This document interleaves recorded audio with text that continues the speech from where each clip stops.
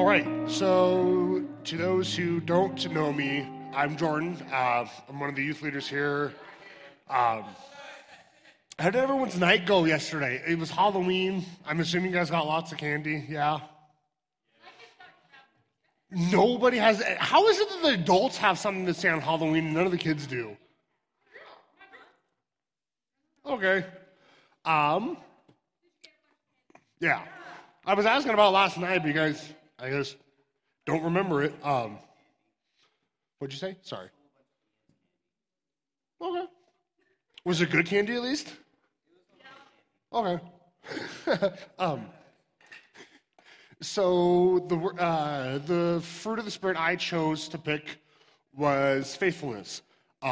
Faithfulness is just something that when I was looking through the whole list of them, it's just something that kind of just clicked with me, and I figured I'd go pick it out to just learn about it a little bit more.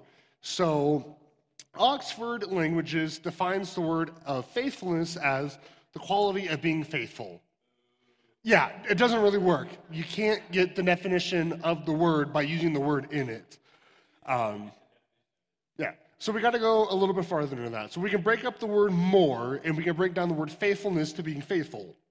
The word faithful by Oxford means remaining loyal and steadfast, with steadfast, the word steadfast meaning firmly fixed in place.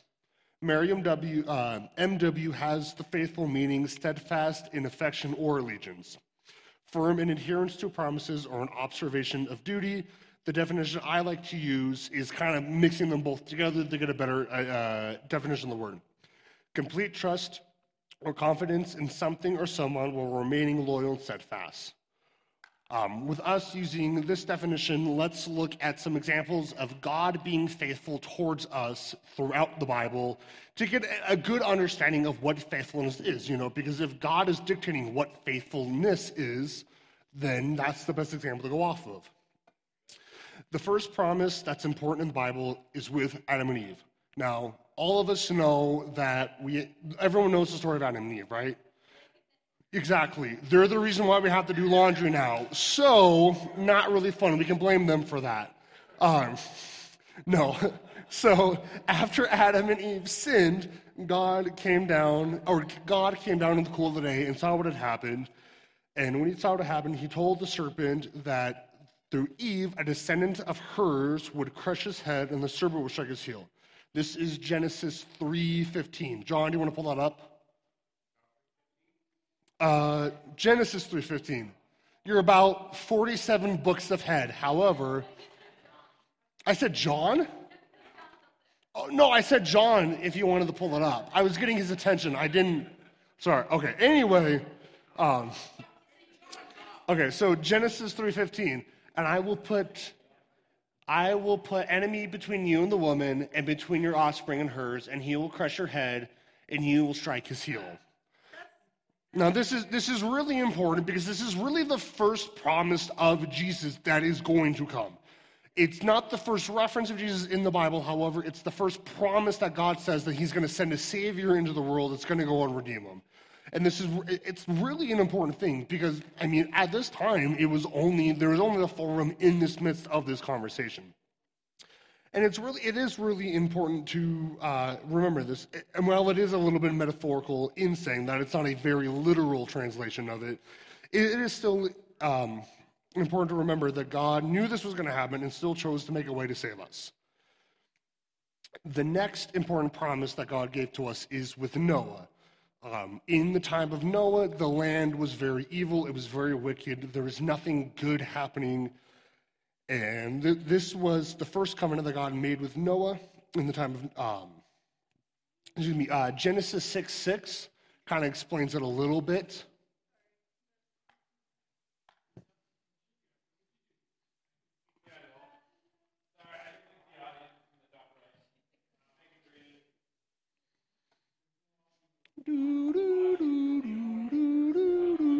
Okay, there we go.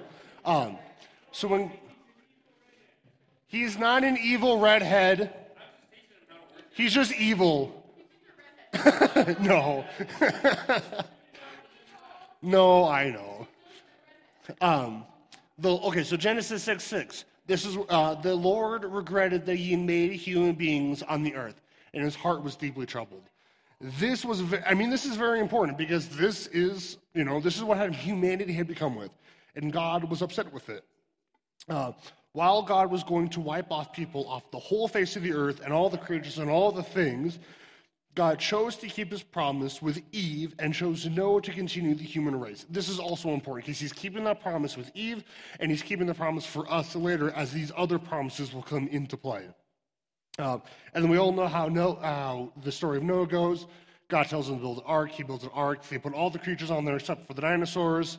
The flood waters come. The boat lives. The dinosaurs don't. And we get a new earth. Or we don't get a new earth, but everything but the dinosaurs and all of humanity survives. Yes, but that's only because the word dinosaur didn't get invented until 1845. No, I know. Anyway, I know.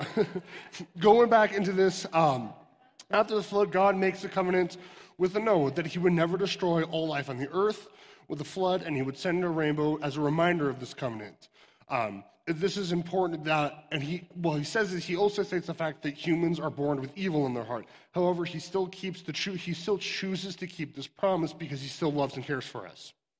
The next promise, it was Abraham. Now, Abraham was a man who God chose to make a nation out of through him and his descendants. When God came to Abraham and his wife Sarah, they were both incredibly old, way beyond the years of having any children. Abraham was 100, I think, and Sarah was 90. So your grandparents, the age of your grandparents, which is incredibly old. But God said he was going to make a nation out of them. He promised him that his descendants would be like the stars in the sky. Genesis 5:15.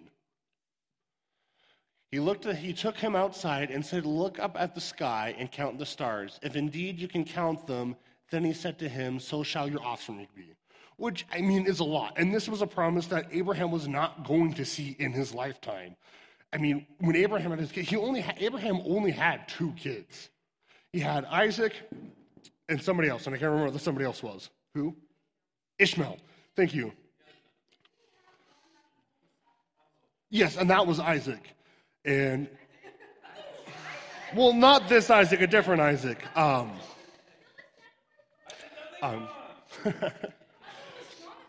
With this promise, Abraham calls God righteous because of this. This covenant was kept with the nation of Israel, the nation that still stands to this day, thousands and thousands and thousands of years later. The covenant was kept in a few different ways.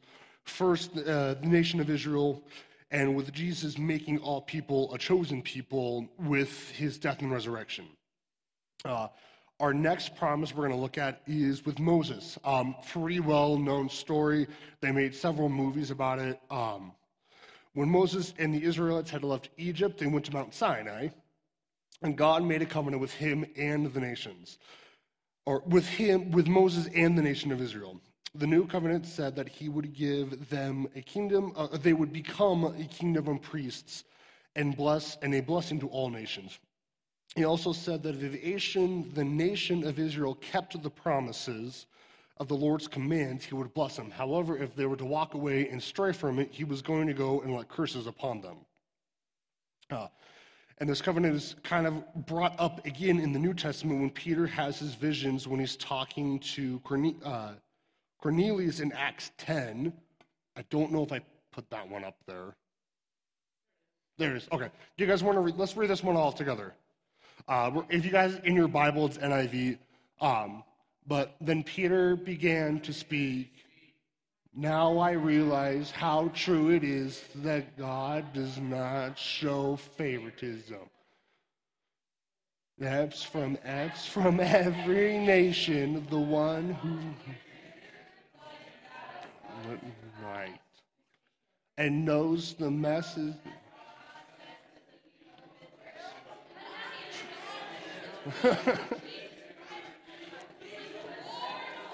All right. Cool. And this is a pretty important thing. So Acts. Oh, well, I don't have it on it anyway. And this is pretty important because when Peter comes to this realization, he has a vision about it, and there's basically a big table with all the food that he could eat, and God tells him to go eat it, and Peter says, I'm not going to eat it, it's unholy, and God is like, no, you're going to eat it.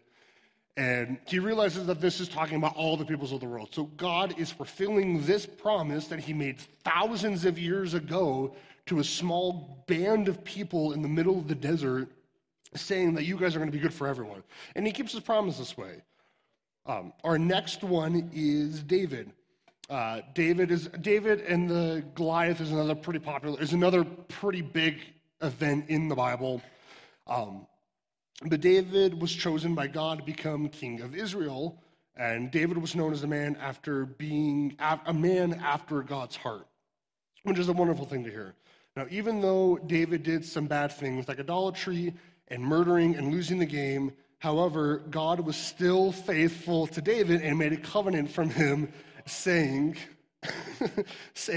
he would have a descendant that would be a king of a kingdom that would last forever. And this is in 2 Samuel 7. And does anybody want to read this? You.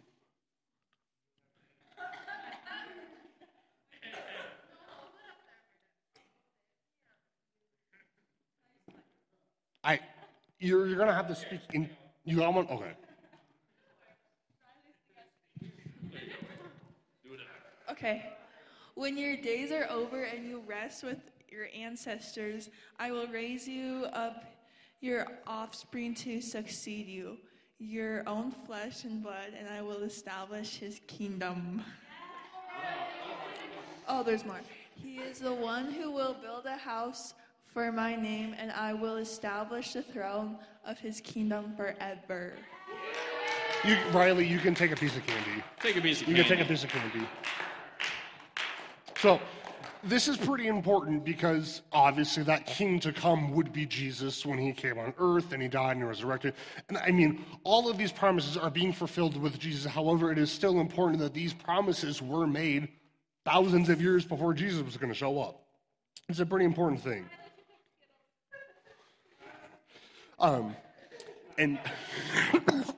Excuse me. Our last covenant is the new covenant. This one is important because it fulfills all the previous covenants that God had made. And Jesus is the reason that all of this worked out. He forgave our sins. He made Israel a holy nation. He started the church in Israel and it spread out from all across the world. We are a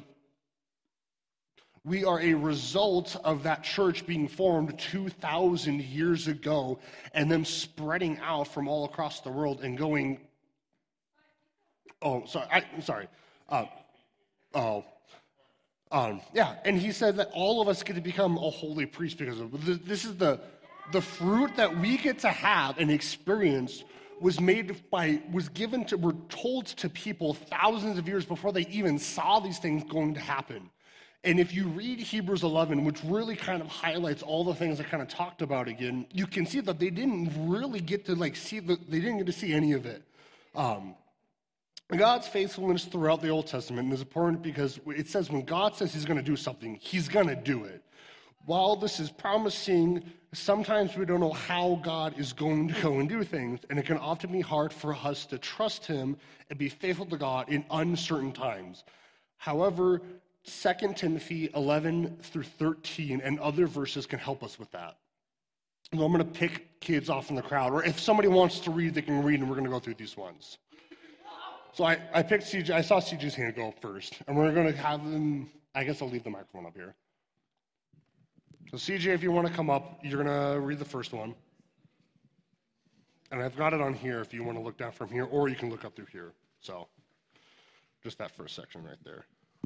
Here's a trustworthy saying: if we die with him, we will also live with him.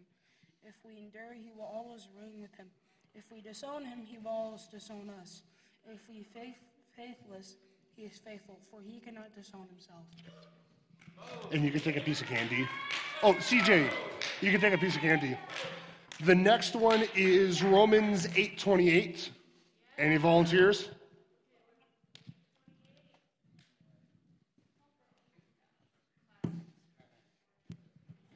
I've got it down here. You can use up there or down here if you want to. It doesn't matter. Okay. And we who know that in all things God works for the good of those who love him, who have been called according to his purpose. You can take a piece of candy. Isaiah 41:10. Okay. You've been anxious to jump up here. Okay. I've got it up here or up there. Right here. Yeah, right there. So do not fear, for I am with you. Do not be dismayed, for I am your God. I will strengthen you and help you. I will uphold you with my righteous right hand. Okay. And you can get a candy. We got Psalms 118:8. No, wait, you already read one. You. No? Okay, you get to read the next one then. I'm sorry. You get to read. I'm sorry. I got you two mixed up. Shut up, Jada! Hey, whoa! No. No, you don't get the talking stick now. Jada, you're going to come up here.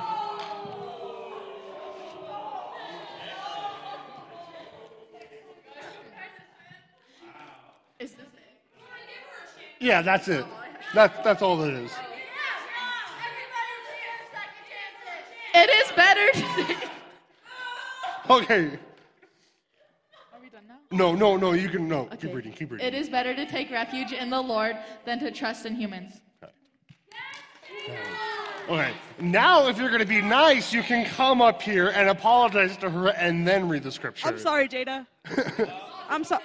I can't hear you. I'm sorry. I'm sorry, Jada. Okay, then... Yeah, Jordan. It's not my fault. Romans 15:13. Say you're sorry. I don't have any. Come on. May the God of hope fill you with all joy and peace as you trust him, so that you may overfill with hope by the power of the Holy Spirit. All right. And I'm going to read this last one.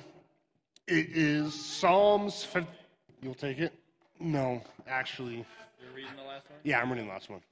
The next one is Psalms 56:4. In God whom I praise, in God I trust and am not afraid. What can mere mortals do to me?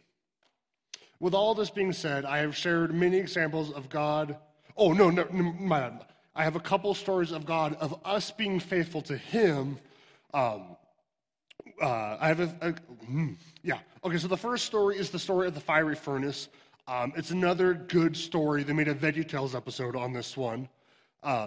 It starts off with this guy named King Nebuchadnezzar, and he enslaved the Israelites with the nation of Babylon, and they're all in captivity. And one day, Nebuchadnezzar decides he's going to make a massive gold statue, and everybody's going to worship the statue. And you've got three dudes, Shadrach, Meshach, and Abednego. Now, they didn't bow to the statue, and they didn't believe in the statue, and they weren't going to go and stand up for it. And when King Nebuchadnezzar heard this, he got so angry with them that he said he was going to throw them in the furnace, and he was going to make it so much hotter than it needed to be, and he was going to burn them alive in there. Now, they go get brought up in there, and they get thrown into the fire, and they trusted in God that nothing bad was going to happen to them. And when they were in the fire, there was actually a fourth guy with them, and that fourth guy was Jesus. However, when King Nebuchadnezzar saw this, he was so in awe that he started worshiping the Lord himself and told all the people of Babylon that they all had to worship the most holy God, and that if they weren't going to go and do it, they were going to have their houses destroyed and they were going to be cut up into cubes. The other one, that didn't happen in VeggieTales. Nobody got turned into a stew in VeggieTales, but boo, no. Yeah. The next story comes out of Exodus 12. At this time, the Israelites had left Egypt, and they weren't going through the wilderness yet, but they were on their way to the promised land. And they stopped at Mount Sinai, and Moses was up in the mountain with God. And he was up there for 40 days, and as the people of Israel were waiting for Moses to come back, they told Aaron, Aaron was Moses' brother, they told him to go, make us a golden statue, one we can worship, because we don't know where our God's at. And Aaron goes and agrees with it, and they go and they make a gold calf, and they go and they start worshiping it. And when God saw what the Israelites were doing, he got so angry, he was going to go and save Moses and destroy the whole nation of Israel then and there. However, Moses talked to God and said not to destroy them, saying that God made a promise with his ancestors, Abraham and Isaac, and that their descendants would be as numerous as the stars. When God had heard this, he repented and spared the Israelites from their sins. And it's a really important thing to remember, because God had every right to go and do it. He could have started over. He could have fulfilled that promise with just Moses, and it still would have worked with Abraham and Isaac. However, hearing Moses being faithful to God after coming out of slavery from Egypt is an important thing, because it symbolizes that we can trust God no matter what. So as we continue through our week,